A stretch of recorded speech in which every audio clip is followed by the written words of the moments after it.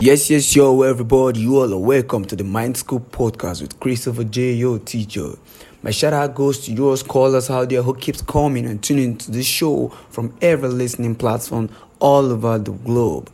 Another shout out goes to you all for the love you show when you share and tag our shows on your social media handles.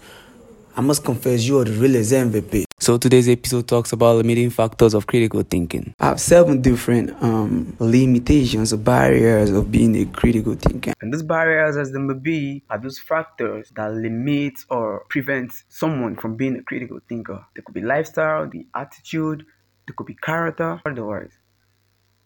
And these factors, in different ways, have a way they could limit someone from being a critical thinker. But today, we are going to be talking about egocentrism as a barrier or a limitation to being a critical thinker. Yeah, when we hear the word egocentrism, what comes to mind is pride. Always having that factor of, oh, I'm better. No one's better. You. Like, this is who you were at the moment. You don't use your qualities as factors of being proud. There is no justification for that. So egocentrism plays this role of giving us that sense of selfishness, self-centeredness.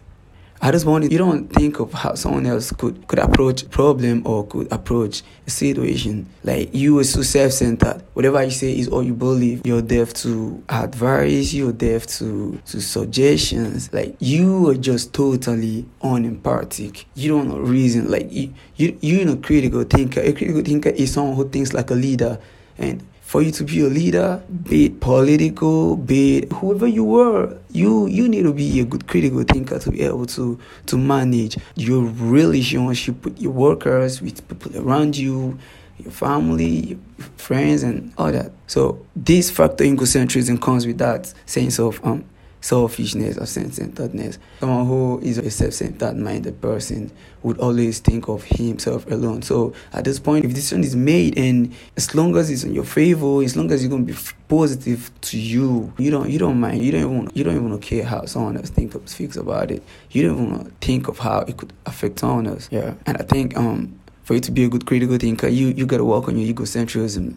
There's humility in reasoning. Like an exercise is more strenuous than you trying to like feel something. Feeling is natural, but thinking is it's got everything to do with your brains and your mind. Like, sometimes we could hear people say stuff like if there's a question thrown to anyone out there, you could hear someone come up with something like, I feel it should be done this way. But that's how you feel. Feeling is natural, is free, but critical thinking has got a lot. It's like a currency you need to pay to become a better person, a better version of yourself.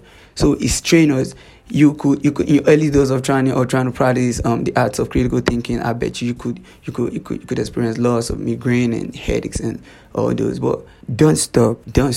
You definitely be a better version of yourself.